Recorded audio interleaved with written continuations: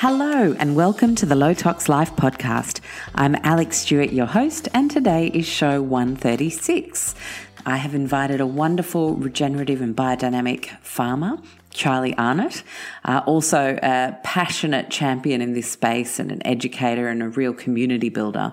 I've been following Charlie on Instagram since an old school friend actually alerted me to his work and the wonderful things he was doing in the farming community when we had our 25-year reunion last year. So it was great to be able to get that hot tip, and Charlie and I have been Insta-mates ever since, and it was just a natural thing for me to bring him on the show. As you guys know, I bring farmers on the show every now and then because I really think the more transparency that we have around our food system, whether or not you eat meat, is paramount.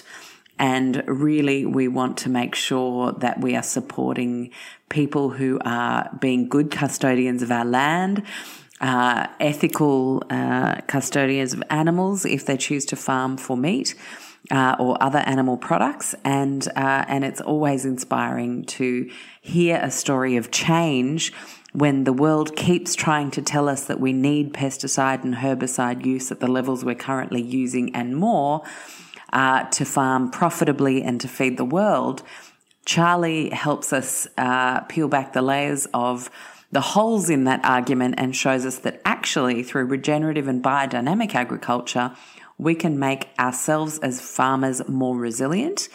Well, I'm not a farmer personally, but I just mean for the farmer themselves in a world where mental health concerns are a really massive issue for our farmers in times of drought and all the stress that can bring, but also to make our land more resilient through regenerative and biodynamic agriculture.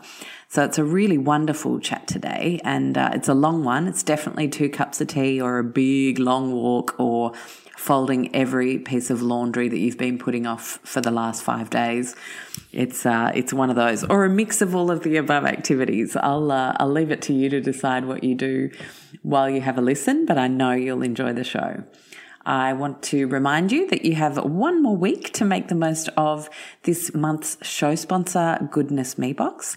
Thank you so much to Peter and her team for jumping on board as our sponsor this month.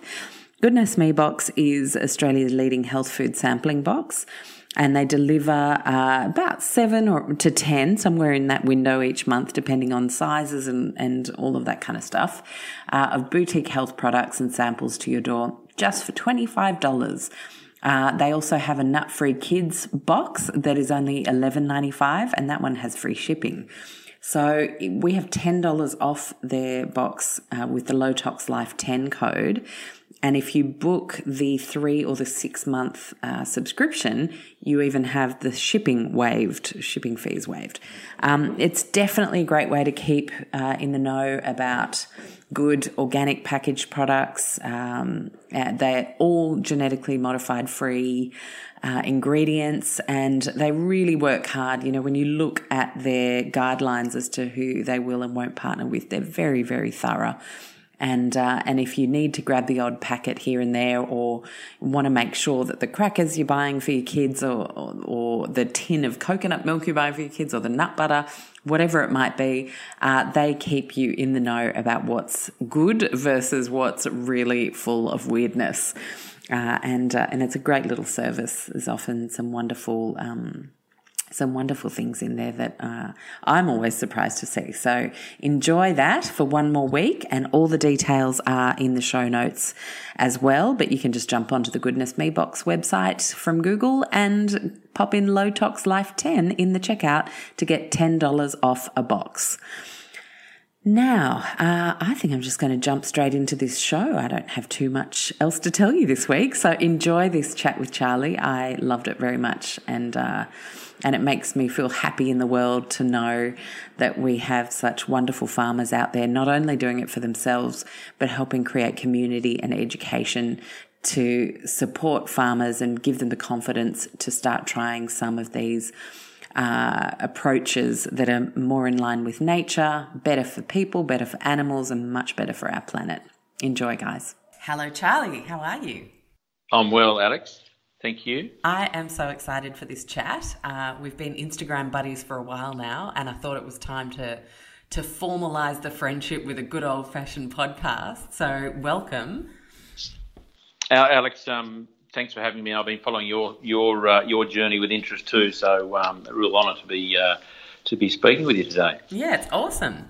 Now, let's start. I want to ask you, how many tins of Arnott's Bickies did you have lying around at home growing up? We had quite a few, Alex, as you can imagine. We had lots in our family home, and also when we used to visit my grandparents in Sydney, we were at Burrawa. There'd always be plenty of biscuits there in the pantry, but also my grandfather would often be given new samples and things that they were testing. So we'd be pretty chuffed about testing some of the new ones. A lot of them didn't even get to market. So yeah, there's always plenty of supply, and everyone at school would always ask me to bring back packets for from the holidays back to school. So I bet yeah, we had never in short supply. Yeah, totally. We had the Darrelly son was one of the dads of our class, and so we got to go to the Darrelly factory when I was a kid, and that's just one of those quintessential Aussie brands, and you just felt like all your Christmases had come at once, being able to go. So we did go to the factory at the Homebush once. We had a tour, and it was wonderful just walking through on the factory floor, when no one's looking, putting our fingers in the big vats of icing and jam and so on, and for the Monte Carlos and so on. So it was quite surreal, but good fun. Yeah, nice. And why did your dad leave the family biscuit business? Great question. His mother, my grandmother, was from the country near Moree at a place called Binnagai, and so she was a country girl. And Dad, he always wanted to be a country boy, and in holidays, and even when he took time out from his job at the factory, would go to a family property at St George near Durham Bandy, called Yamburga, and so his real love was the bush. And I guess it was through his, it was a bit of a rite of passage that he worked in the factory, and he did that for 8 years at Homebush. But he was, he hung up his jacket, 8 years into his apprenticeship, and said he wanted to go to the bush, and he did. And it was always something he wanted to do. Yeah, amazing. And so did you feel called to the land kind of after him, like growing up with that transition yourself and having witnessed your dad have that transition? Was it just natural that you were going to step into a farming role yourself?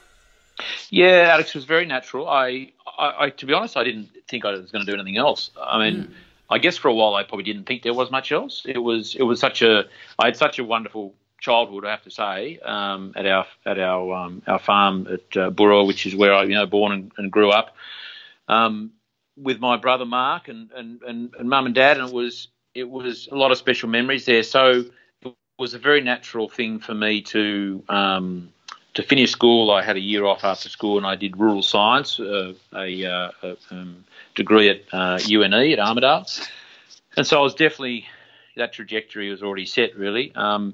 And it was when I finished that course, did a couple of years in Sydney, and then in 1997, I think it was, I went home for 2 months, for November, December. I was going to do shearing and harvest. That was sort of the next chapter of my life as I saw it. And again, that was a natural thing to do. But I was also thinking, well, I need to get experience elsewhere, but stay in the rural industry. And then literally 10 years later, I woke up one morning and went, my God, I'm still here, this is 10 years later. But it was comfortable, it wasn't like a conscious thing. It was just, I guess I did it unconsciously because it was comfortable to do, and absolutely no regrets. And so obviously, time goes on and you've learnt the ropes and your rural sides and then on the farm. Farming conventionally back then? Very conventionally, Alex. Yeah, we were at Burrawa, a lot of farms are mixed farms, so we're cropping, making hay, sheep, cattle, and all different enterprises within beef and the sheep sort of businesses.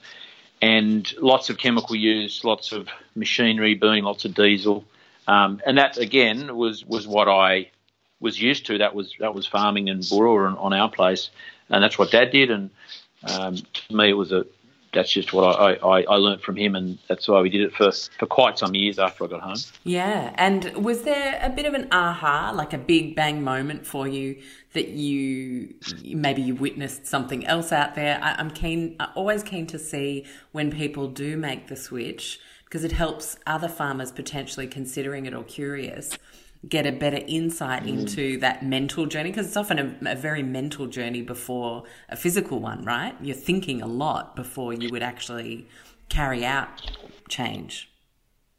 Yeah, it's a great question, and it's I say that you've got to change the paddock between your ears before you can change your practices out in the paddock. So good. Yeah. So, and for me, it was a combination of a couple of things. It was quite a slow burn. Like I went home in 1997, and for some years again doing things very conventionally, which was I guess working in the context of what I knew to be working at that point in time.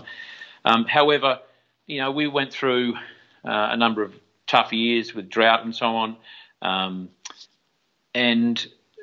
so there was a slow burn of challenge along the way. I was sort of slowly getting my head around this whole use of chemicals and what the side effects were. I mean, human health and also the environment.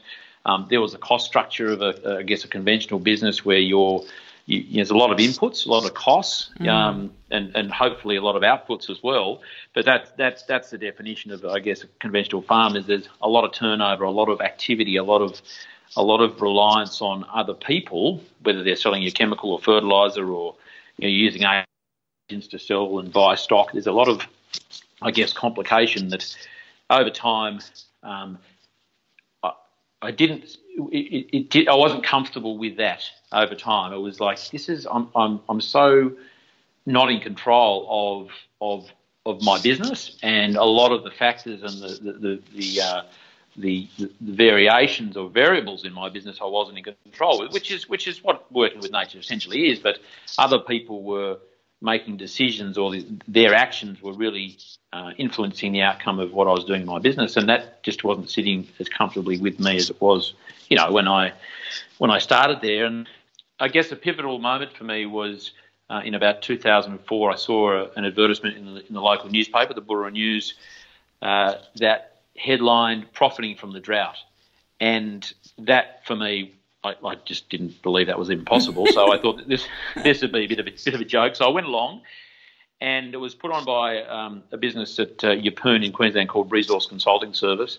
And I got to say, it was pivotal. It changed my life in that one day, in that it made me start questioning what I was currently doing, and it wasn't making what I was doing wrong. It was just making me think about asking myself better questions. And I always say that to people that we can always ask ourselves better questions, and that always leads to better answers. And I was at a point in time, I'd done quite a few years at home as the manager, doing things conventionally. There'd been this sort of slow burn of questioning, am I doing the right thing? What am I doing to the environment? What am I doing to the ecology? And this one day then sort of catapulted me into, a month later, a course called Grazing for Profit, which is a week-long course that was only an hour at Cowra, that was nearby, so it was easy to get to. And I went to that because I realised in that one day course that, essentially there was a different way of doing things, because I was relying on so many other people in my business to give me answers, whether it was agronomy, accountancy, or production sort of advice and information. I was really beholden to a lot of things that A, I didn't know much about, and B, I wasn't in control of. But then I sat back and thought, I realised, I guess, suddenly that there were other ways of doing things. It was really important to ask myself better questions, and I had some paradigms that were setting the course of my journey and my life, really, that I started to question and realised weren't necessarily serving me as an individual or as a business owner, or as a manager of the landscape, or not a manager, I guess it was managing, but more of a steward of the landscape that was our property. So that 1 week was pivotal again, because it was very intense, really full on stuff, but life changing. And as I say to people, it's not just life changing; it's life saving, because there's just too many stories of farmers who, they don't know where else to go. Whether it's a drought or it's a finance situation, they're generally linked. This course gave me the tools, even in a week. It gave me tools and changed paradigms and changed the paddock between my ears profoundly, so that I was making much better decisions. And I was focusing on what I was in control of, because so much of my life and my farming business to that point had been focused on what I wasn't in control of, essentially, and relying on others. So it really empowered me as a farmer, as an individual, and made me look at, it gave me a whole different lens to look at my life, not just my farm. Interesting. And that is such a metaphor for really the idea of starting to become a better critical thinker and question things more, and to go deeper into why we do what we do, and how we do it, because you see that awakening happening for someone's, say, health challenge, but it has an impact across their whole life and all their relationships, because they've seen a new way of thinking that then helps so many other areas of life. And so I'm curious to see, what did you change first? What was the very first thing you thought, okay, let's start doing this? Well, I guess again, it was what I changed. I changed my thinking was the first way. How I made decisions. I was, to make a decision, one needs data. The data, they need information, and then the other thing they needed is goals. And when you have goals set and you have information to combine with goals, then you can make decisions. So up to that point, I hadn't really set myself many goals. I had plenty of data. I probably didn't really know how to use it.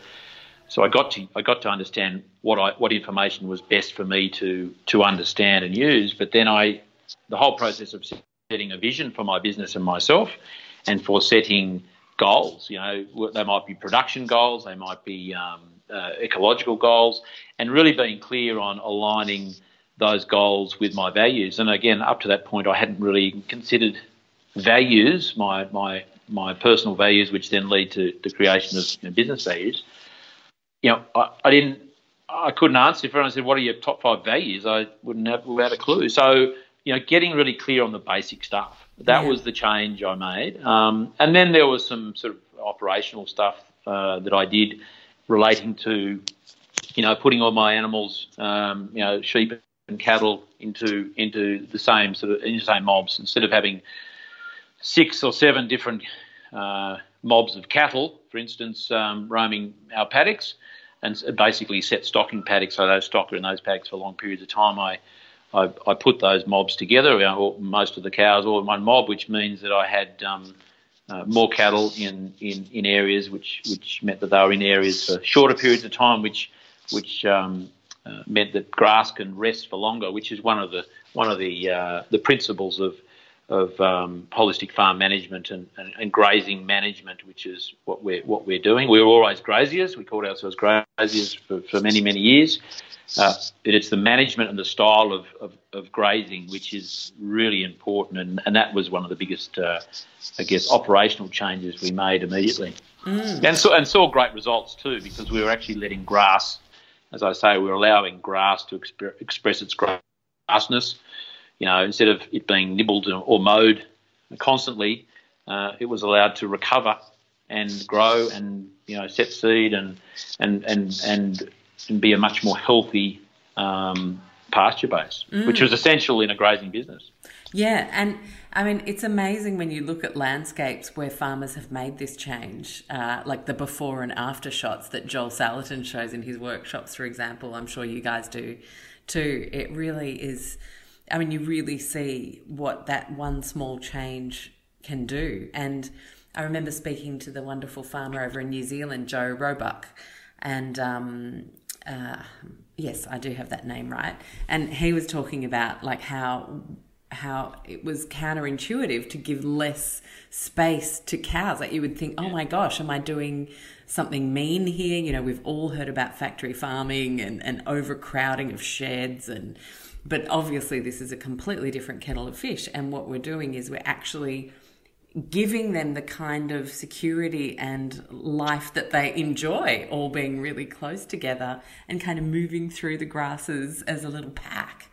And I thought that was such a beautiful thing to actually, you know, where humans are so naive to think we can just barge in, set up a system thinking we've got it all sorted without actually doing the work to try and understand the system we're trying to cultivate in the first place. I'm constantly amazed by how we've done that in the history, and it's always so beautiful to see the waking up and the change that's happening where we're like, okay, let's look at how these animals like to be. Let's look at how this grass likes to grow, and let's actually work with both of those things instead of doing it a way we think we need to do it. Well, that's a great point. It's become, I mean, one of the pillars of what we do is partnering with nature. You know, we spent so much time killing stuff, you know, to grow food, which is crazy. You know, everything we bought had a side at the end of herbicide, pesticide, and it's counterintuitive to think that you can grow good, beautiful, healthy produce and food to feed people when so many of the products you're using in that process. And it is it essentially is a process when you look at it like that. It's like a factory type of arrangement. You add this and add that bit of chemistry and away you go. You know, that was changing from that mindset to partnering with nature and actually, you know, allowing animals, as you say, to do what they do naturally. And, you know, something that I've really, been focusing on for many years now is actually changing my focus on what I'm trying to master. You know, we used to try and master nature, and we used to, again, with chemical and pesticides and herbicides and machinery, was be the master of our environment. And no one ever beat nature. You know, we've done a good job at stuffing nature up. But no one's, you know, it's like going into battle with to drought. You know, no one won going into battle with drought. So the key is to adapt and be to be ready. So, you know, what we're focusing on is not mastering nature, but mastering the economics of our business, because, you know, that's a complete turnaround in a lot of businesses. Is we're so focused on trying to control nature and that being very, very costly, and that being very challenging. And if we put our focus on mastering the economics and being price makers, not price takers, then that's where our focus should be, and that's where we get results, because nature has this, by definition, it's always moving towards complexity and diversity.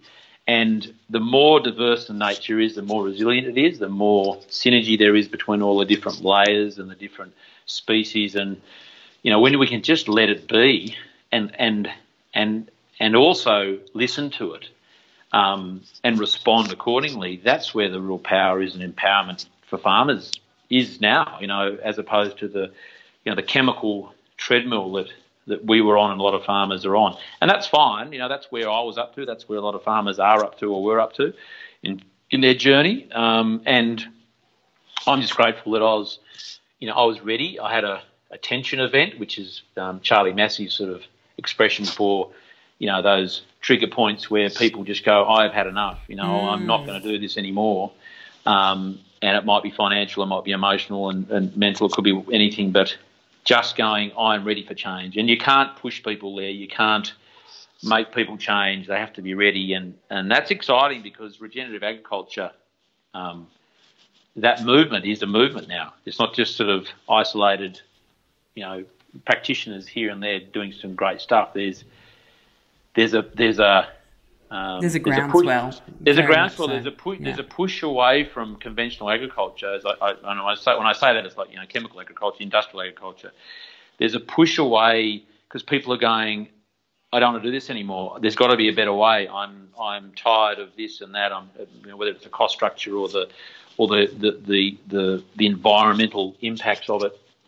And so there's that one force that's pushing people away. But the wonderful thing that we have right now is there's a pull as well as a push. There's a pull towards the marketplace, the eaters, as I call them, who want food. They want beautiful, fresh, nutritiously dense food. And so, farmers at any stage of their journey are in this wonderful position where there's a lot of incentive to get out of what they're doing if they're conventionally farming. And there's a whole lot of incentive to go towards a regenerative because, no one, I can't remember anyone ever walking into a grocery shop going, can I have some more GMO corn? Can you order that in? Or can you make sure my lettuce has had more Roundup sprayed on it? That's just not happening. So this is the great thing. We have this groundswell from both ends. Farmers are sick of it. And the feeders, as I call them, are sick of it, and the eaters want more. They're literally hungry for the good stuff, and I think that's really exciting. It is really exciting, and I think it's only going to get more and more exciting as more and more people wake up. And I love that you quoted Charlie Massey's tension event.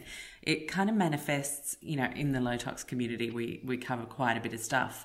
Across body, mind, food, home. So it's like it's anyone's guess what the next topic's going to be. But I think that tension event manifests itself a lot in people's health journeys. Like for me, I remember being 28, being on the merry-go-round of antibiotics and tonsillitis for years, over and over again. And then when the antibiotics stopped working and I was at a critical tension point, that's when I discovered there was a new way to do things. So it's really, for me, it's key to take these tension points, these mass dissatisfaction moments that we have in life. They're fine as long as we use them as a springboard and don't then go into negative spiraling, I think. Yeah. And that's the real kind of, we've got to picture someone's hand extended saying, it's going to be okay. Please just step out of where you're at now and come with me. And surrounding yourself with good people at that point. And that's where, we, as I say, trees don't grow on hilltops. It grows in the valleys, and that's where we as individuals grow when we're at our low points and our challenges and our, success is paved with, failures basically. And not that we like to call the low points failures necessarily, but it's, we have to have these challenges, don't we? It's like muscles. If you don't have the challenges, they won't grow stronger. And this is, exactly the same in farming, that it is a tension events, and it doesn't matter if it's a tension event or slow burn, and often they do come together. It's that, as you mentioned before, it's not just so much growing a business and changing operationally, what you're doing. It's about breaking down those old paradigms of farming. What am I? And some years ago, I came across the expression, I am not what I do. And I think, for many years I thought I was a farmer, like that's what I am, which I still say I'm a farmer, but that doesn't restrict me or govern, how I think. I think I'm an artist. I consider myself an artist. I consider myself an entrepreneur. I consider myself, lots of different things. And I think it's a healthy approach when we're not just defined by what we do. Because as farmers, we are, to be creative and to be, we have a canvas, and that's our landscape. And I think one of the wonderful creative things about being a farmer is we can, our creativity and our artistry can be reflected in our farm. And we plant a lot of trees and we care for our landscape. And that for me is exciting, not just because it has environmental outcomes, but for me in terms of my pride of what I do and how I spend my time. And, I'm not just a farmer, I'm having a lot of fun. Beautiful. So we've talked about grazing and how that was kind of the first thing you mastered and the way you moved cattle through the paddocks. When did biodynamics come into play for you in a major way? Alex, biodynamics, I'd heard about biodynamics somehow over the years, I think at university in a 4-year full-on course, we probably talked about it for 5 minutes in one lecture about organics. It's kind of like doctors and nutrition, isn't it? Yeah, they talk about food for like 2 seconds. Similar, and that's a whole other conversation. But so I knew it existed, but it wasn't until, again, through the RCS, the Resource Consulting Service sort of framework of peer support programs that they provide to farmers, that I met Hamish Mackay, who has been involved in the biodynamics movement and world in Australia for at least 45 years.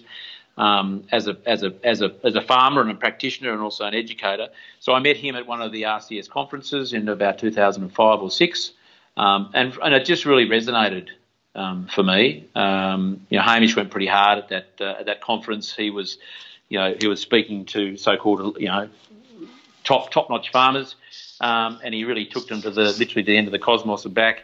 And a lot of people.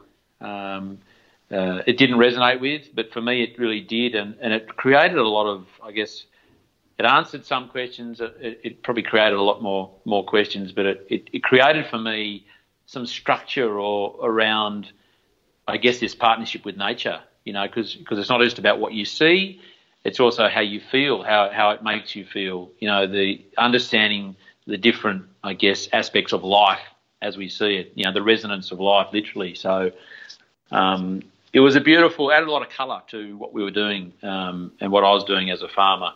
And again, it created a wonderful relationship with nature that I hadn't had before. It was probably from that point that I realised that partnering with nature was really smart, and the killing stuff wasn't. That's really interesting. Sorry, I just want to pause you there because partnering with nature versus, I'm picturing the conventional model now as a toddler running a farm and then having a tanty when it doesn't go its way, when nature doesn't fall in line. But then I'm picturing you as like the Steiner kid who just kind of, when things don't go your way, you roll around in it and try and figure it out with nature instead of being pissed off that it's not doing what you want it to do. It's like a really different vibe. It's beautiful. Well, that's a good way to put it, because it really, we are, to think we can master nature is really foolish. It's been here for a lot longer than we have. It is such a complex and amazing thing, that for us to think that we we can spray stuff and get a result, and we create a yield and grow a crop or whatever it is, but when you look at it holistically, which is really, again, this grazing for profit course I did all those years ago was making me stand back and look at my business and my role in that holistically. When we do look at nature holistically, there's really no other way to look at it, because you can't just segment and silo parts of nature, because it's all so intertwined. So I like that literally rolling with it and going, okay, how can I adapt to this challenge? And it's like drought. We one of the things we do is so I'm just getting another call through here. Is that can you hear me still? Can't hear a thing about the other call. That's okay, and I'll edit this a little bit out. Great. No problems. No, that's great, because I just didn't want to. That's great. So one of the I was forgetting what I was going there now. What a bummer. Oh no. Okay, so what did I just say? No, I've lost my train. Oh yeah, no. I think I remember what it was now. Okay, cool. Let me just gather my thoughts here for a second.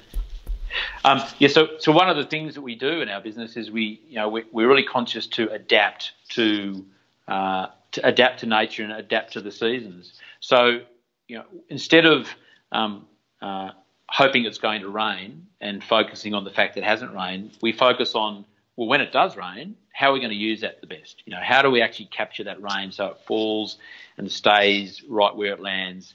Because that water is much more valuable to me, and as water for that plant in my pasture than running down a creek and going to my neighbours or going into one of my dams even. So, it's about the response and the preparation for this partnership, or how we actually partner with nature is all about. Well, I'm just going to listen to nature.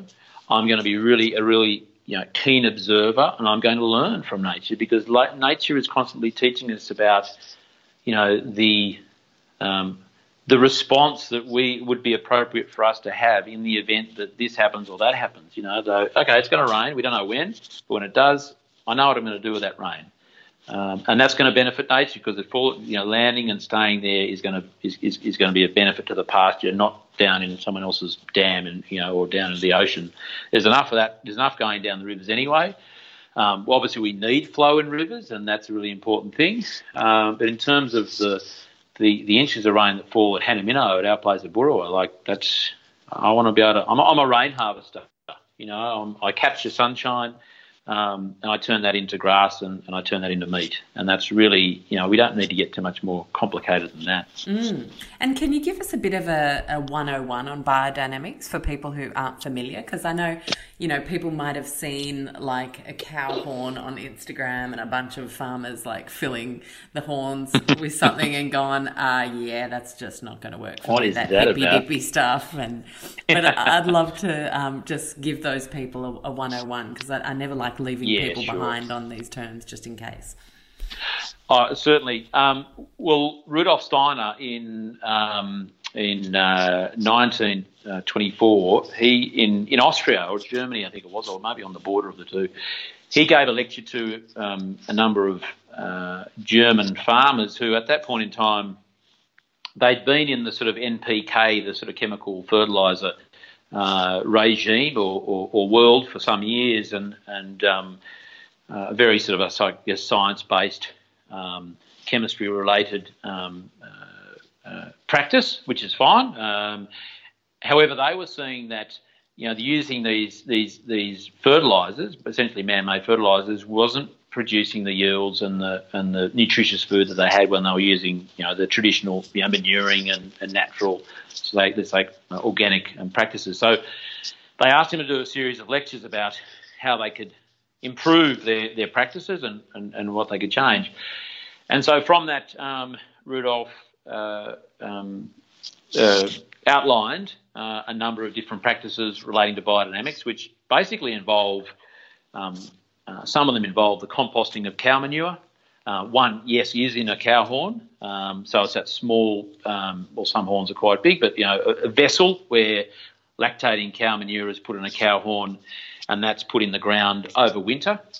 And there's a science side of biodynamics, and there's a more cosmic, I guess, side of biodynamics. So the science is really that cow manure is composting in a horn in the ground, and that's a very basic thing I think for people to understand, is that worms go in there. There's the biology that's already in the soil, and that basic compost goes from a bright green, sloppy manure to a beautiful, rich, dark compost. The significance of the horn was a number of those. It's essentially not just a vessel, but it's actually it's an amplifier of resonance and energy. This is sort of relating to the other planets, just as the moon influences tides on Earth and various other things. The other outer planets and inner planets do influence life on Earth as well, and especially in the plant kingdom. So that's one of the preparations. There's also a cow manure concentrate, which is another, essentially a composting of manure in the ground. And there's biodynamic compost preparations, and there's 6 of them. And they're essentially herbs, 6 herbs that are composted, as it were, or fermented in different organs of animals. So, for instance, oak bark, literally the bark of an oak tree, is stuffed in a cow's skull and put in water for 6 months over the winter, and then that's extracted out of that skull after 6 months, and that's one of the preparations, and there's 5 others, and what they do, those 6 compost preparations, they're basically a herb that's been composted, and they, when put into a compost heap, create organisational structure. Like, just as organs in our body have function, our heart, our lungs, our digestive system, has a specific function in our body, our liver and so on. When these herbs are put into a compost heap, it could be a big heap, it could be a small heap, or other liquid preparations, it's basically infusing that heap with an organisational structure, so that heap functions and composts and is created almost as one body, or almost like a living body, as it were. So, I mean, that's getting to sort of the sticky end of it all. But there's again, we're sourcing. One of the wonderful things about biodynamics is we're sourcing products from our farms, cow manure and some herbs. We're creating our own fertiliser, if I can use that sort of expression, and then we're using that to increase and improve the biology and the fertility of our land. So it's a very closed loop. You can't maybe get all of it. Yeah, I was going to say, it's a real circular input-output situation. Totally, and that's really, that's one of the, I guess, the hallmarks of regenerative agriculture is not relying on others for your inputs and using the resources on your farm. And look, anyone with a cow knows how much manure those creatures, create. So, using it, and you don't need a hell of a lot of it. Like with the Horn Manure 500, you need 15 to 50 grams per hectare of this stuff, and you stir. So getting back to the Biodynamics 101, 50 grams of the 500 or the Horn Manure 500 stirred in water for an hour just to create it vitalises and energises and oxygenates and ionises the water, that stirring motion. You just put that that's what you then spray onto your country, or the cow manure concentrate. You might use 150 grams a hectare. It's still a very small amount. And in terms of the economics of it, it's people who are considering spreading single super phosphate on their country. If you have to buy these biodynamic preparations from someone else, they're still half the cost of using single super. Wow. And you don't get you don't get the acidification problems of single super and so on. If you make it yourself, well, it's just the time and you don't need fancy gear to do this either. To spray the biodynamic compost, the biodynamic preparations out, we just use a fire truck with a tank and a pump and a nozzle, a very basic nozzle. So, to try and summarise that, I guess, Alex, it's very cheap. It's as you say, it's essentially a closed loop system. You're using your own resources. You create some ritual, which are really lost in farming. Some really nature connecting rituals in businesses, because we're so removed from nature generally in farming. Which is ironic, isn't it? Considering, well, this is it. We're like our biggest, most influential partner. We're not working with, but when you're using biodynamics and other organic, it's not to say this is the only practice that involves nature and partnering with it, but I guess the biodynamics for me is a step up from organic, because there's a different intention. There's a different, organic farming doesn't necessarily involve some of these other elements that we're trying to draw into making these compost or liquid preparations. And often organic or certified organic produce or farms, I say organic by default because they've just essentially removed the chemical use. They're not necessarily actively putting fertility in or adding ingredients to replace, I guess, what the chemicals were trying to do in terms of fertiliser and so on. So, and once you've got, the wonderful thing with biodynamics is once you've got the system healthy again, it's like self-perpetuating, it's self-sustaining. The biology and the healthy bacteria and fungus, that's what's feeding the plants, and healthy plants then feed sugars back to the biota and the soil, and then it's just this wonderful functioning thing. It is nature at its best, So, I guess that's some of the that's the summary of biodynamics, and there's other aspects to that which again are a bit more esoteric and cosmic, but I'm really comfortable with even just the science side of it, because there's a lot of science relating to biodynamics, and a lot of people don't think so. But for me, I'm a scientist. I got a degree in rural science, and I see the not just the benefit, but I see the basic science of it working, because it is grounded in a fair bit of science. Absolutely. And so a lot of large-scale farmers might often sort of say, well, that's fine for a small farm, but, I run a serious large-scale business here. Is it possible on a grand scale and profitable? Absolutely. Again, the principles apply whether it's a little raised bed in someone's backyard or 5,000 acres. Wow. The principles apply. You obviously need more. You've got more land to cover if you've got 5,000 acres. 2 fire trucks, perhaps, or more. Yeah, 2 fire trucks. Well, you just have to a bit more water to add to the preparations to then stir and put out. It's a good point. Someone with 500 acres has probably got the same fire truck as a person with 5,000. So there's not a great capital outlay for the infrastructure. And again, if you've got a larger property, you've probably got more cows. You can probably make more manure. And if you haven't, and your neighbour's got cattle, well, you just go over there one day with a case of beer and say, look, can I give you a case of beer and get a couple of wheelbarrowfuls of manure? And this is the, I guess, the economy we're talking about is partnering with not just your with nature, but with your community. And it's one of the wonderful things that we're seeing and we're creating, I guess, is that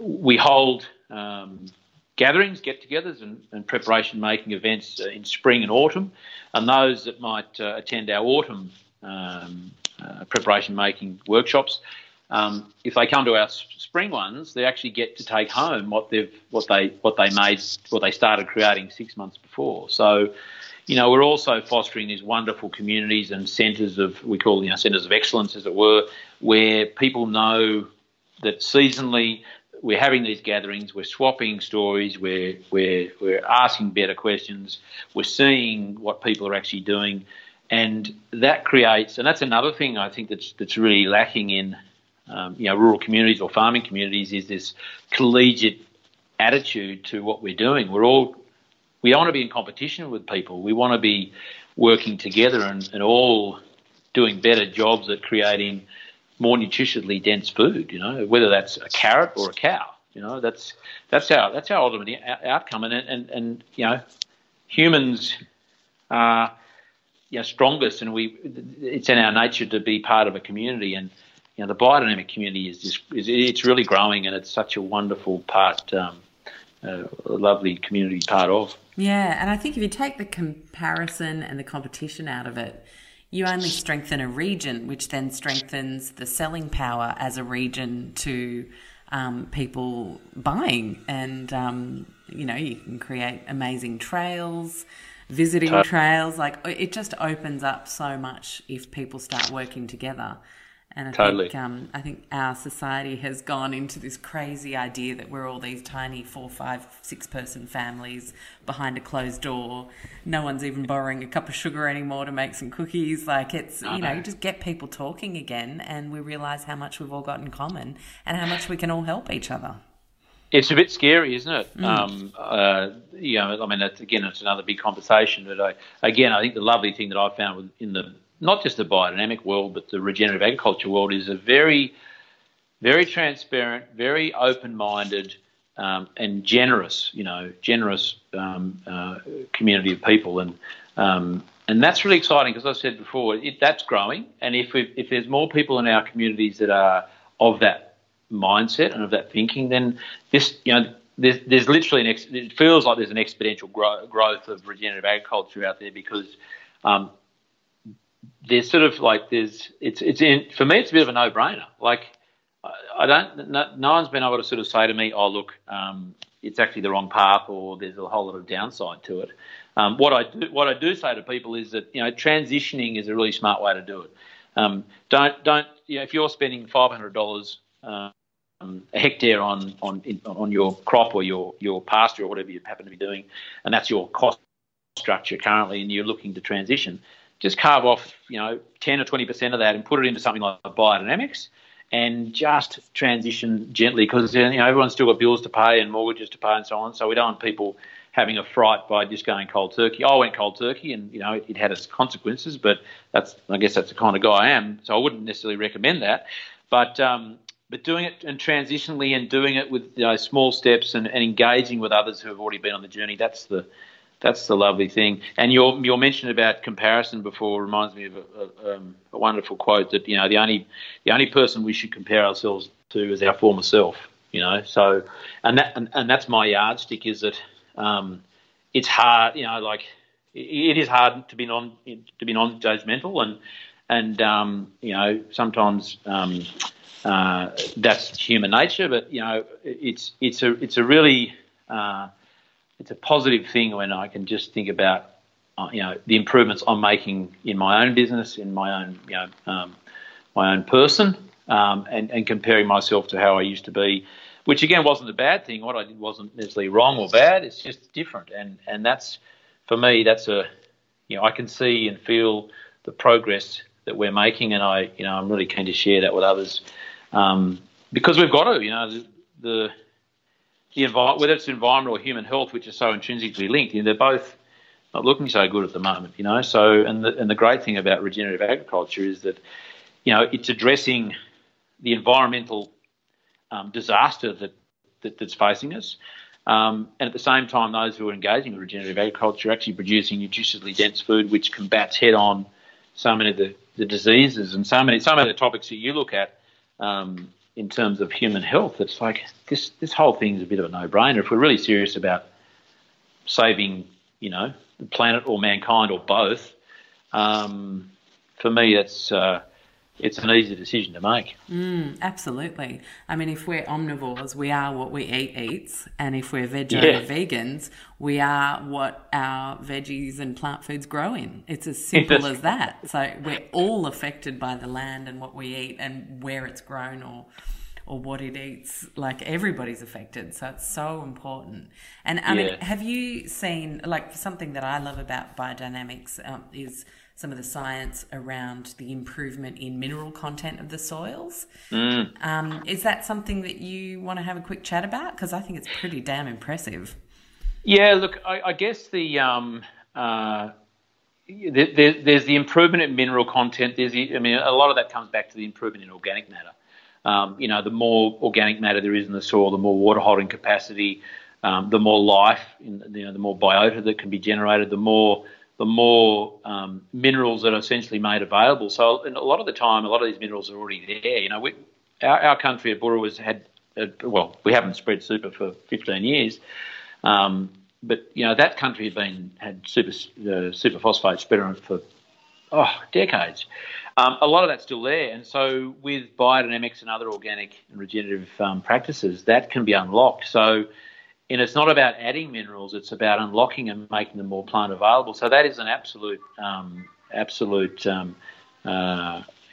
wonderful outcome of regenerative agriculture and biodynamics, especially. And it's an interesting stat that just in terms of the result or the produce that biodynamics can the outcomes of using biodynamics in Europe.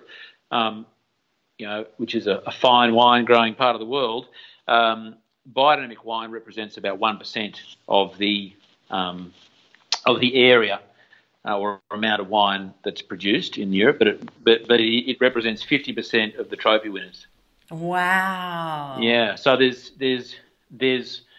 something in that, and there's a lot in that. Yeah. And the wonderful thing about wine, as opposed to a lot of the other food we eat, wine is sold on taste.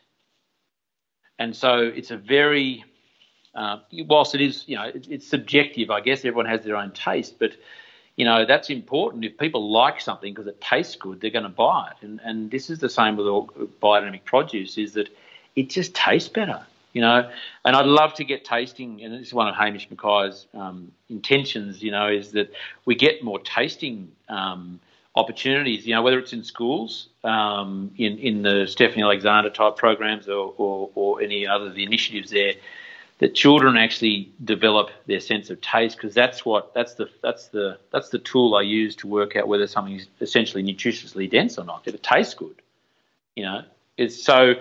I love that.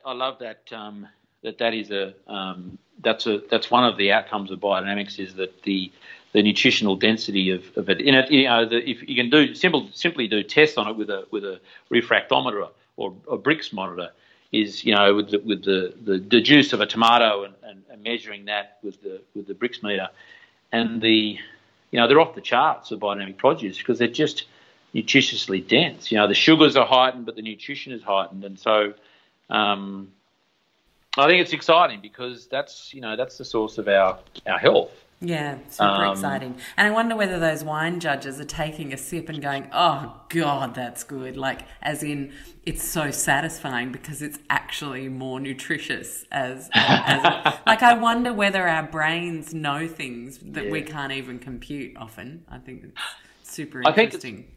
I have no doubt. I mean, whilst we have lost a lot of that perception, I guess it is, or that tool, of understanding that we exactly we have, but cattle haven't, animals haven't. You put a mob of cattle into a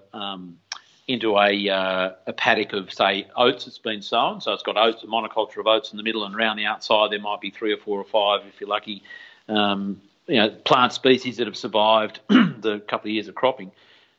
They go straight to that outside first because that's where the smorgasbord is. They know what they want. They can pick and choose. If it's like going to a buffet and there only being 2 things to eat, it's pretty boring and you get sick of it quickly. But if there's a selection of 20 things, you can pick and choose as you feel. And animals are very discerning, and they, food as medicine applies 100% to animals. So what we do at Hannah Minnow is we're focusing on increasing the biodiversity of our pasture base, so that at any time of the year they know what they need and they can select that because it's available. If there's 3 species in a pasture, chances are there's a whole lot of stuff and nutrients they're not even getting that they need for their health. So immunity is better, general health and wellness. Their stress levels are lower. It's just like us when better we've fertility. got a diverse. Absolutely. Yeah. So, look, I can't rave on enough about it. Clearly. Sorry. But I'm going to stop you there and ask you a question. Yeah. So obviously in Australia, and, it's different in different parts of the world, but most of our country is desert land. Many farmers have experienced the horrendous effects of drought, especially this past couple of years. It's been a real shocker. I chatted to farmers all through my book tour out at Gundawindi and places like, where were some of the other more remote places I went? West Wyalong, and I really got out everywhere during this book tour. It was amazing, and I'm curious to see whether, I guess, what you have to say about water sequestration, like being ready for that rain, and whether you have some anecdotes or some confidence builders that this is really, when it comes to drought, that biodynamics and regenerative ag really are going to help farmers be more resilient in the face of things like drought. Yeah, well, I guess to try and keep it simple, for me it's all about it's a couple of things. One is focusing on what you're in control of. So what I said before is I can't make it rain, and it may not have rained for a very long time, but I know it's going to rain one day. So how can I prepare myself and my farm and my business for that rain event? So it's sort of thinking ahead. And the tool we can use, of course, we need rain to grow plants, and in this case we're really talking about grass, out west and the native and maybe some introduced species out there. We need the rain to fall. So in a very extended dry periods where if the plants aren't eaten, which is more than half the problem, is that people who they feed themselves into a drought by by eating all the grass they have as a resource that they have. And now, just as an aside, but a salient point is, one of the greatest changes I made in between my ears was I went from loving my cattle more than my grass to loving my grass more than my cattle. I still love my cattle, but once I made grass my priority in terms of maintaining its health, then it was easy to make decisions about selling stock. So for people anywhere, whether you're Bega or Bawarrina, the principles of loving your grass more, which then helps in the decision making of, well, if I'm going to retain and maintain the health of my plant base, whatever that might be, and it mightn't be very much if it hasn't rained for 3 years.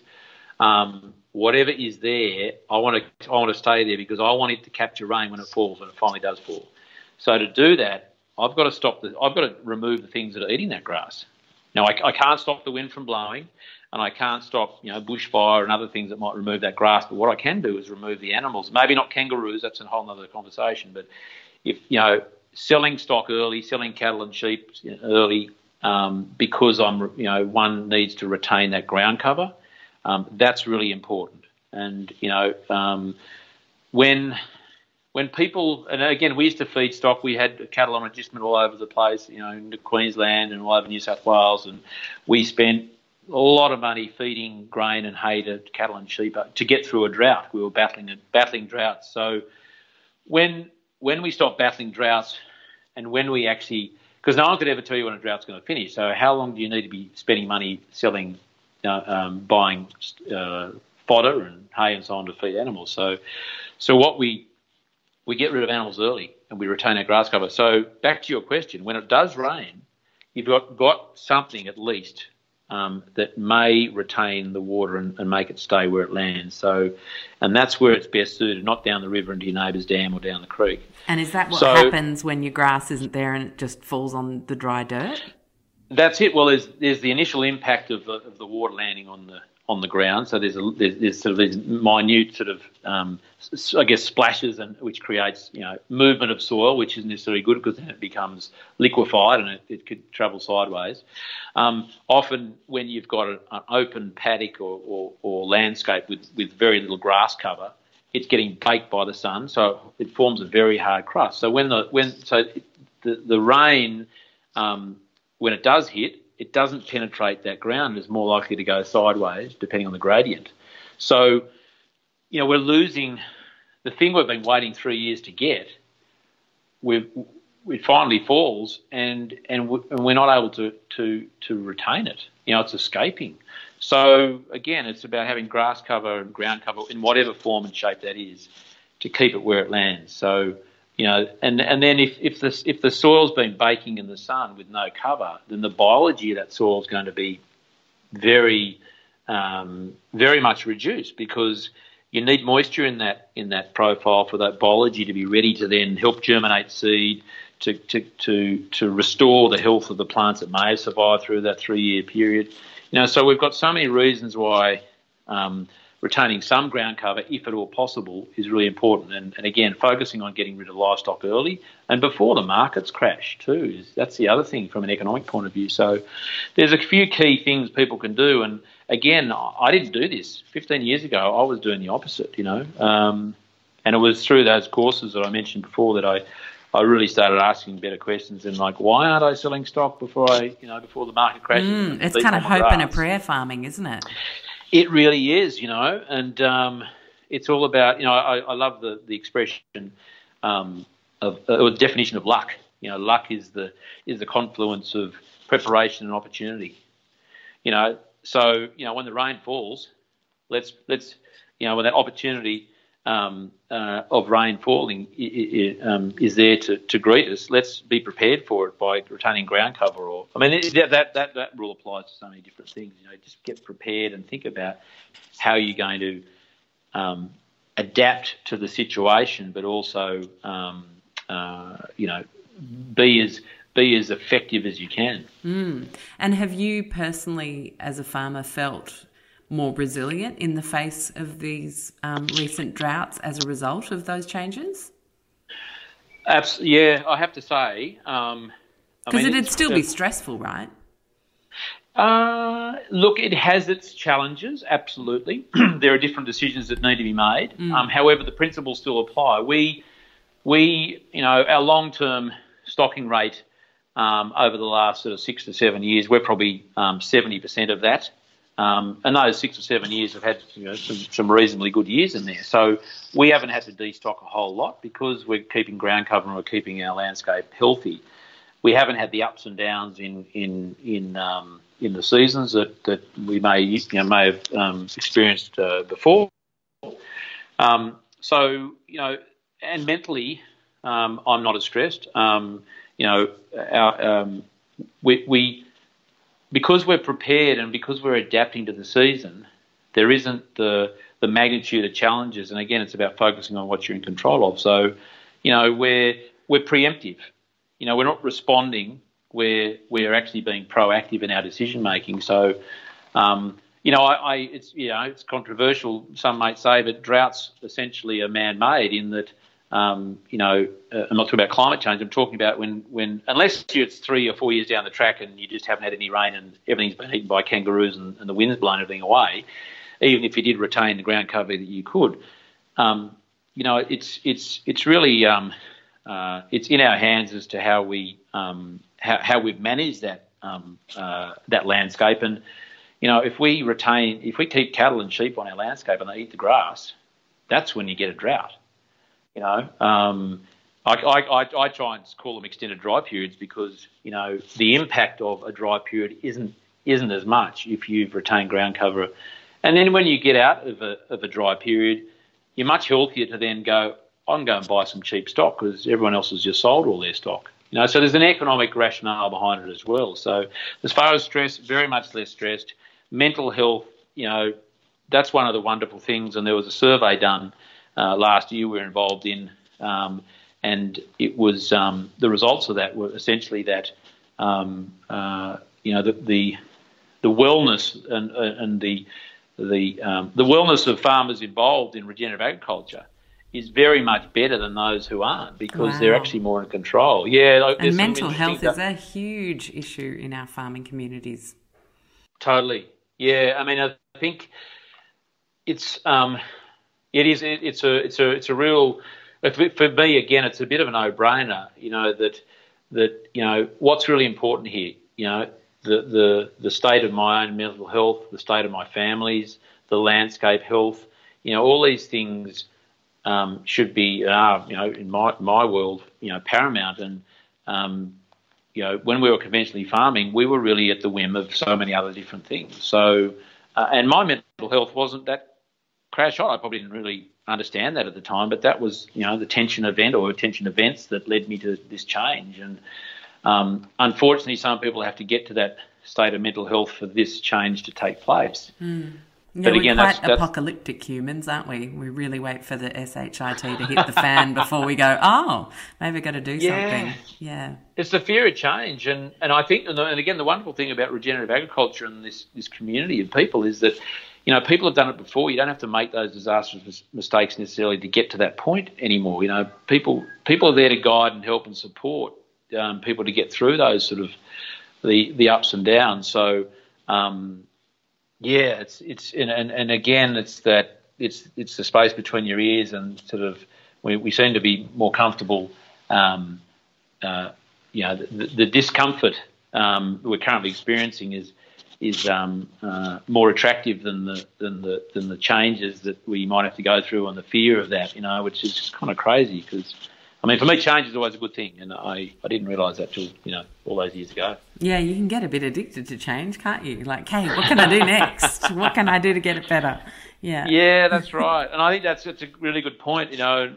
People, and change is always healthy if you got a bit of an idea, a bit of a plan, a bit of a vision for where you hope that change might take you. So I'm not a big fan of change for change's sake, but absolutely, always constantly never-ending, improvement of ourselves and our businesses and our state, mental and physical is that's really what your podcast and what you're about, isn't it, Alex? Sure is. That's that's paramount. Yeah. And speaking of change, it's a good segue into this next topic on carbon emissions. Like the thinking is that we all need to go vegan to save the planet. This is a very big movement right now. And we've got a whole bunch of wonderful vegans in our community. I will never tell anyone what way they have to eat. Absolutely not. But I will educate people as to how we can respect and understand each other, as long as we're all making well-intentioned and really well-informed decisions about what we are eating and where that comes from. And I definitely agree that we need to eat less meat, because if we eat a bit less meat, it means we can afford really good quality meat. And then we can bring much more plant diversity and variety into our diets, which is great for our microbiome. I mean, it stands to reason that we should just eat a shed ton of a variety of excellently produced food. That's basically what we need to all be doing. Totally. And I love the awareness that communities like ours and many others have worked really hard to distinguish good, ethical, regenerative agriculture sourced meat versus factory farmed, and really rejecting animal cruelty in farming processes.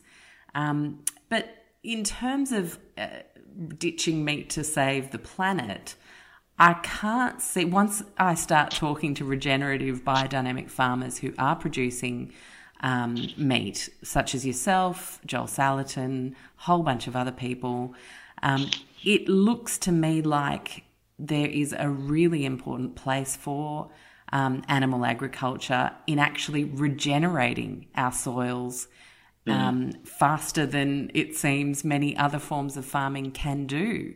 So I'd love to hear what, it's quite a foreign concept to a lot of people that you could actually eat meat and do good for the planet. Walk us through it. Well, it's a great question.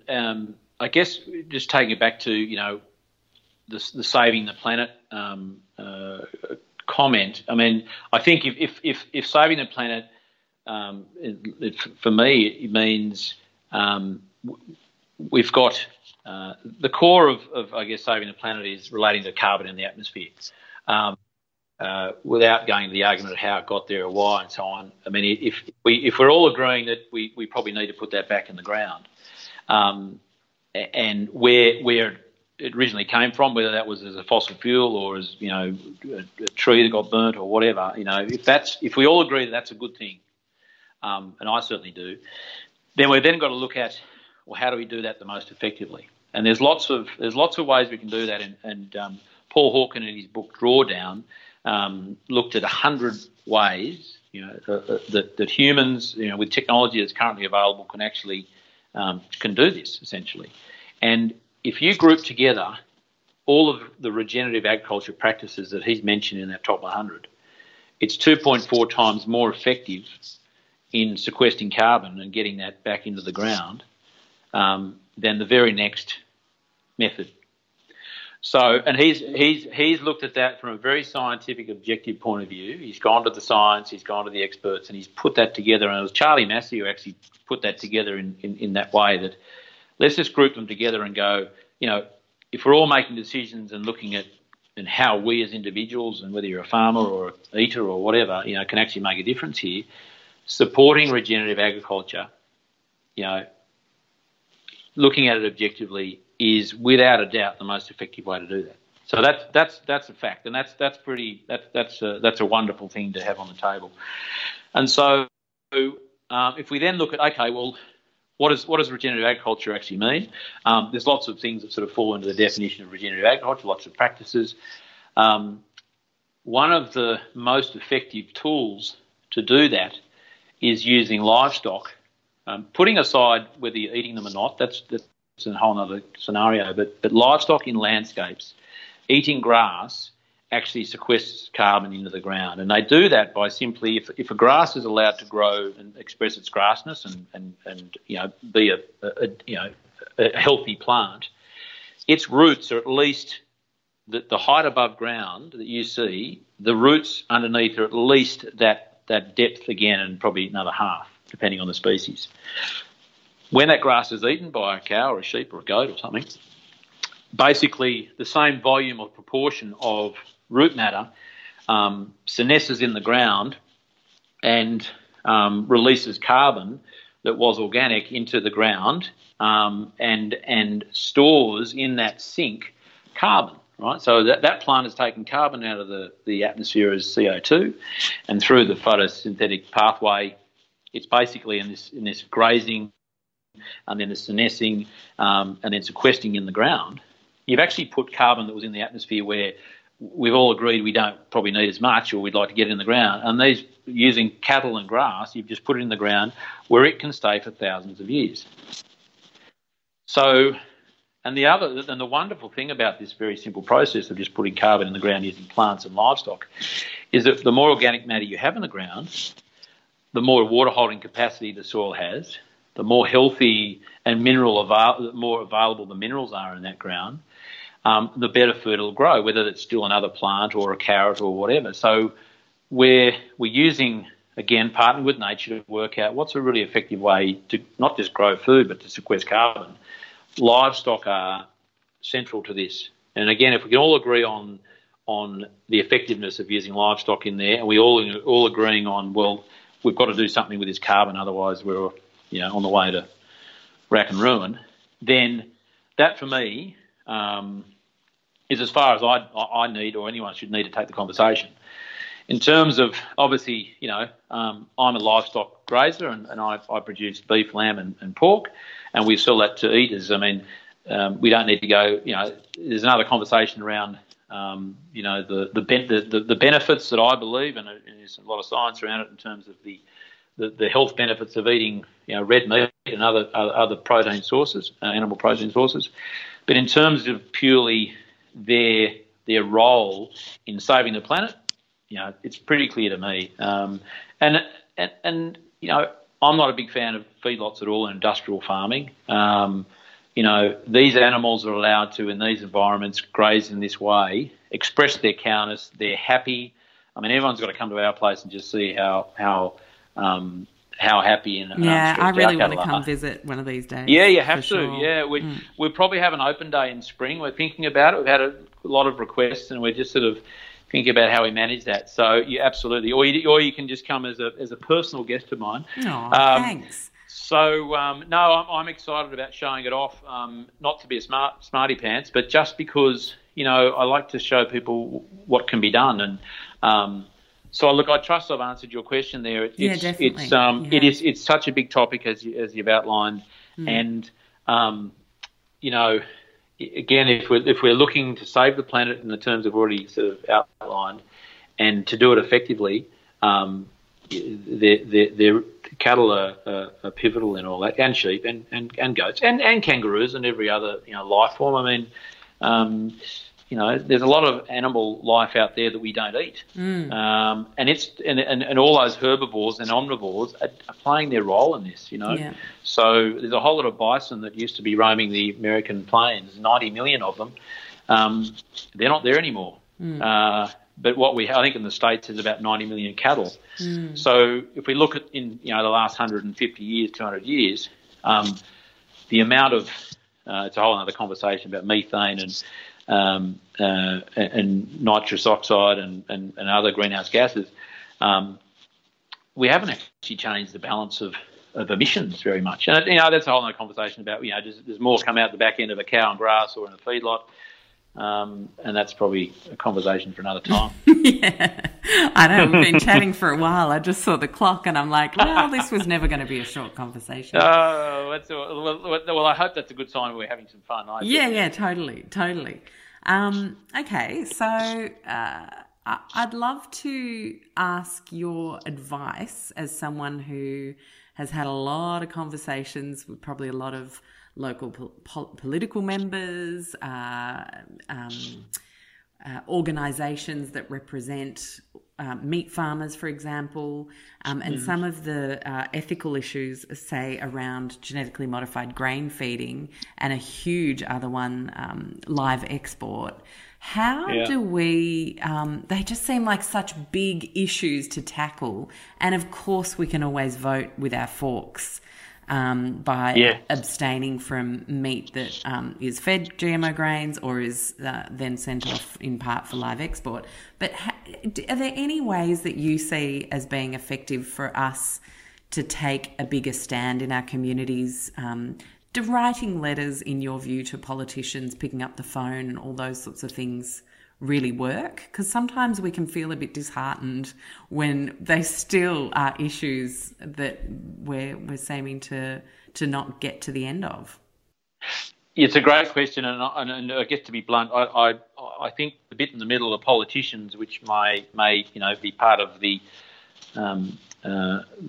that process between the issue or the farm or the live export issue and the customer or the public sort of outcry, I'd put them to one side, to be honest, because they will respond to stimuli, and the stimuli that works best is, as you say, voting with your fork, and something I guess I have to say politicians aren't necessarily used to is transparency. If we look at one end of that whole equation being the farmers, and whether they're exporting animals or producing GMO or growing GMO or whatever it is, the more transparent that process is, their operation, their intention, their agendas, the more transparent they are, the better. And the better, the other end of the equation is the eaters, the better their questions are, the better outcome. So I was involved in a project some years ago, and it was relating to creating projects and incentives, initiatives in New South Wales agriculture, and it was really interesting because the group I sort of formed with others was about transparency and trust, and the outcome we were looking for is for people to ask more questions. Transparency, just this the perpetual transparency of a situation, and are people asking more questions, getting them to the point of absolutely trusting what the situation is. And this is the power farmers have if they're transparent through social media or whatever means that is. They can really empower themselves and those of their customers or their eaters with everyone understanding how things work. Now, back to this project, when some members of our project, their definition of trust was telling people what they thought they needed to hear and then stopping them from asking questions and going, trust us, we know what we're doing. And for my mind, that's the strategy that the GMO producers and so on and those in the industrial farming sort of side of things, that's what that's their tactic, is like, we're going to tell you what we think you need to know to stop you asking questions. My stick is, you just keep asking questions because I want to tell you. I've got nothing to hide, and I want to excite you. I want to inspire you to buy the food I'm growing because that's good for you. It's good for me. And it's good for the environment. And it's totally a different tactic to industrial farming in all its different variations. So asking better questions, leave the politicians out, and just be transparent and honest and open. And look, with social media nowadays, it's good and it's bad. I think farmers have the tool to be transparent and show people they're not hiding anything. Yeah, I love it. I put in my book, I put in this morning's newsletter, always ask, where did this come from, who's making it, and what are their values, and am I okay with the answer to those two questions? Is it in line with my values? Will I put it in my shopping basket? That's totally just, if we keep on asking, then we almost get better at sort of living by our values in a more confident way. Because often when you're first starting out, you just think, oh, but I'm busy, so I'll just have to get it this once. Or, oh, but, it's cheaper, so I'll just have to get it this once. But the more you ask and the more you realign yourselves with your values every time you buy something, the harder it is to actually shop against them. And that's really where we want to get to. And it's about being discerning. We create a high degree of discernment when we're really clear on what our values are, as you say, and also, we need to make a decision. As I might have mentioned before, you need information and you need goals. If one of your goals is to be healthy and not eat chemical food, let's just say, that's great. does this food have chemical in it? No. Well, I can make a decision about that. But until you have that information, and if you're not getting that information from, people with agendas around food production or processing or whatever it is, they take themselves out of the market then and there. And again, I think it's a wonderful point you make that, eaters, the more discerning they can be, and the better they are, the more healthier they'll be. And I always ask people, do they have a doctor? And they and say, yeah, I do. And what's their name? Oh, Dr. Smith or Doctor Who, whatever it is. They know. And they say, are they important to your health? Yeah, absolutely. How often do you see them? Oh, every 6 months or 12 months. Great. Who's your farmer? Yeah, and hello. They look at me like I've got two heads, and they go, what do you mean? And I go, well, how often do you need a farmer? Well, 3 times a day. So, you need a farmer 3 times a day. You don't even know one, don't have any connection to a farmer or the farming, practice or property, and you have a doctor who's really important, but you only see them every 12 months. Like, why? What's not right there? So I encourage people to know a farmer, and who's their farmer. And there's this great hashtag, know your farmer, which is wonderful. But I'm a much bigger fan of the hashtag who's your farmer, because when someone asks you a question, you can't help but answer it, even if it's only in your head, And if I ask anyone, who's your farmer, they go, I don't have one. Then that sort of that prompts them to think about, well, maybe I should, and who that might be, and where do I find one? And it's like they're out there, they're just dying to be known, and they're dying to sell you their wonderful produce. So I love it. I think I think it should be a real catch cry for any farmer or anyone in the world really to ask each other, who is your farmer? Because once we can answer that question, it mightn't be just one farmer, then we've got a direct line of sight to our food. Yeah. I think that's a really good challenge for everybody this week, to take a picture of something or share something across from one of your favourite farmers' Instagram feeds, put it on your own Instagram feed, hashtag who's your farmer, and Low Tox Life, so we can find you, and just share a little story about them, why you've loved shopping from them, sourcing your produce from them. I think that'd be a really nice way for us to all connect on this topic this week. That's cool. I love that idea. And as I saw a great one the other day, it was something like the farmer in your fridge. And there was a picture of a guy in like a big walk-in, clear-fronted fridge, and he was trapped. It was a classic. So I think that's another one. Like, who is in your fridge? Is it some generic crappy brand that you probably shouldn't be feeding your children, person or is in it a someone lab you coat can be really, versus a person in overalls? Right. Yeah, with his beaker and his Bunsen burner, or is it a guy standing there with his his dungarees on, his hat, and he's on his horse or something? Is it who are the people we want to be teaching our kids? Are the what's normal? One of my things is what is the new normal in the lives of our children? In relation to food and farming. I want it to be normal for children not to go to supermarkets. I want it to be normal for them to actually be going to properties, and there's a wonderful place at Byron Bay called The Farm. Oh, we love that place. Yeah. Yeah. So you can turn up there and you don't have to spend a cent. You can go and talk to Bobby, the rooster. He's a classic. It's worth just travelling from Perth to get there just to check out Bobby, or Robert to his mates. And there's pigs, and there's cows, and there's chickens, and there's vegetables, and there's some wonderful farmers there growing amazing produce that's going back through the Three Blue Ducks, the restaurant there, the Bread Social Bakery, and have just started a new flower shop there. And it's such a wonderful, they've got honey, they've got macadamias. It's such a wonderful, for a lot of children I see turn up there, they've never been to a farm. And it's not like a 5,000 acre farm. It doesn't matter. They've got all of the makings of that education, that inspires children to go, wow, this is where the food comes from. Yeah. Not a packet in the middle aisle of a supermarket. Oh, totally. I spent some time in a supermarket for research recently, and I was like, oh my gosh, they're selling I put it on Instagram yesterday at our time of recording this, and it was rainbow to inspire an exciting morning, and it was just a picture of basically Fruit Loops, but the next generation using non-petroleum based colours. That's literally the only change. Everything else is just as bad, and I was like, yummy rainbow rings, what the heck Yummy, yummy. So that's a great point. Let's redefine the word yummy. Yeah, and exciting. It's all got to be redefined. Yeah, those kids are going to have yummy holes in their teeth soon, and yummy headaches, and yummy yummy ADHD meltdowns before their school day. Exactly. Yeah, exactly.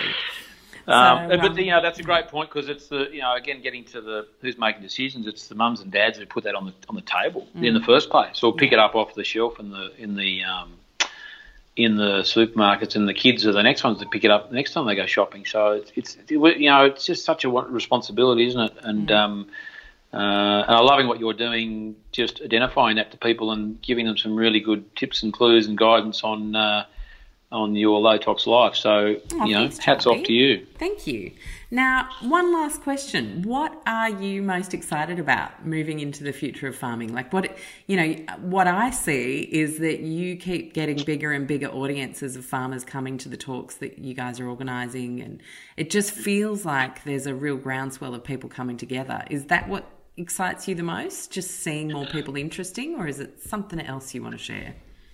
Well, I think that's certainly one of them, and these things sort of snowball a bit. I think getting more people to events, whether it's a conference put on by a land care group, or it's a biodynamic workshop we put on at Burrawa, or any gathering of like-minded people in the regenerative agriculture space, that's exciting to me. And as you mentioned, that there's more and more people coming together. Every event is more people, more bums on seats, and that's exponential. And I guess that's exciting because I see paradigms being broken, I see practices changing, I see results, and I guess the next step from that, which I'm most excited about, is the outcome of that. The outcome of all this change is going to be more nutritious food on tables, healthier people, a healthier planet. Children who are more in touch with their food, children who actually take up farming, and understand that what normal food production actually entails, animals and plants and the whole thing, how nature works, forming partnerships with nature. And it's not just children who can, sort of move into the farming space. It's people who are, this is one of the really interesting things, is there's a lot of people looking for tree or seed changes. They're accountants and they're, lawyers and like a profession in a city with a desk job essentially, with little contact with nature, and so many, I see more and more moving out, looking for a change. They've had sort of, whether it's been a health tension event or it's just a lifestyle change or whatever, doesn't really matter. The fact is, and the wonderful thing is, they're moving out and they're breaking paradigms, and they want to be part of agriculture. Like this is the interesting thing, that the biggest word in agriculture is not basically there anymore. When people think of agriculture, the culture is like, depression, drought, banks coming in, taking property, whatever it is. It's like we need to. It's got an image problem right now. That we need. Yeah. Well, it is. Well, it used to. I think this is back to your question. Excitement is that, it offers and affords people a wonderful lifestyle if it's done in a regenerative way and regenerative practices and a different way of farming. Growing your own food, reconnecting with nature. I mean, children growing up in nature. I'm really grateful that I did. We were out every day. We were on horses. We were on motorbikes. We were in. There's not one strainer post or tree on Hanamina I can't tell you a story about from when being a kid. And in the world of Rudolf Steiner and the development of children, that first 7 years of just becoming one with yourself and nature, we are the same thing, is critical.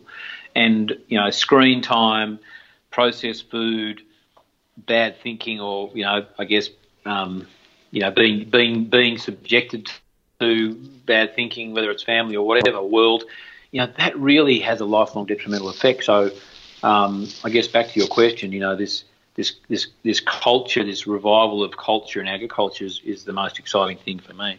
Awesome. I'm so thrilled that we got to have this bumper conversation. If anyone has stayed with us right to the end, good on you. Oh, I hope so. Maybe it took a couple of cups of tea and 2 different washing baskets to fold, but we got there. Yeah, well, my wife's kindly come in with a cup of tea and a bowl of nuts, so she knows. She's worried about you.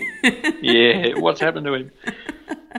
Thank you, Charlie. It was an awesome chat. I think it's so important that we chat to our farmers. I absolutely love bringing farmers on the show often so that we keep those conversations alive and people really bring back into focus where our food's coming from and how we should prioritise our line of questioning to get to the good stuff. And I wish you all the best with everything that you do. And in the show notes today, everyone can connect with your work, start following you on Instagram, and maybe come along to a biodynamics workshop. Totally. We have. Can I give a quick plug? We've got one coming up in September on our website. We'll have it up there and release the dates in September at Burrawa. We've got one in Mudgee in September as well. There'll be more at the farm at Byron Bay in spring. We're going to be down in Victoria, down near Dalesford as well. And there's one at the Central Coast of New South Wales. We're going to be all over the place, so hopefully there'll be one close to you. And look, it's a wonderful 2 days. Hamish is an extraordinary educator because he, the subject of biodynamics is enormous, but he makes it very practical and very accessible. He'll take you to the end of the cosmos, literally, and then he'll bring you back with a really practical anecdote, a story, and very grounding presentation. So, and it's not just you don't have to be a farmer who's growing food to do this. You could be in a backyard. Even being a parent, it's critical. I believe that we have the right tools and information and knowledge to sort of make good decisions, even if it's just about buying food. So. And Hamish is a wonderful presenter. So, and can I just give your own podcast a plug? The one we did with Zach Bush. Oh, it was a goodie, wasn't it? Oh, he's a legend. Yeah. I think he's coming out next year. I heard a whisper the other day. I did too. I'm keenly watching out for when that will be. We'll have he's a legend. Yeah, we'll have to accost him like a fanboy, fangirl outfit, front row. Okay, I'll get the T-shirts made up. Yeah, nice. Okay, cool. Thanks so much once again, Charlie. That was awesome. There was a pleasure and a real honour to be speaking with you, Alex. All the best. Thank you so much for listening to today's show. I hope you enjoyed it as much as I enjoy having these conversations and bringing them to you. Now, where can you find me and Low Tox Life from here on in? Well, you've obviously got lowtoxlife.com, and there we have everything beautifully organised into food, home, body and mind topics, as well as kids, and a whole bunch of free downloadables and resources to help you, inspire you to take community action. And there's amazing A to Z recipes there if you're ever getting a little bit stale in the kitchen, and a whole bunch of articles that I've written. You can also find me on Instagram at lowtoxlife, and also on Facebook by a page the same name. I make everything super easy, Low Tox Life, so you can find it really simply. Thank you so much to everybody who leaves a 5-star review over on Stitcher or iTunes or wherever it is that you tune into the show. And also to let you know that you can join us on Patreon, patreon.com/Low Tox Life, and come join the private Low Tox Life Club. In there, over time, more and more cool stuff is about to be added. It's a place where we can continue the conversations, chat about the weekly show. You're going to get bonus Q&A and all sorts of things over time. I explain everything over on Patreon, so I encourage you to check that out. And in the meantime, I'll see you next week.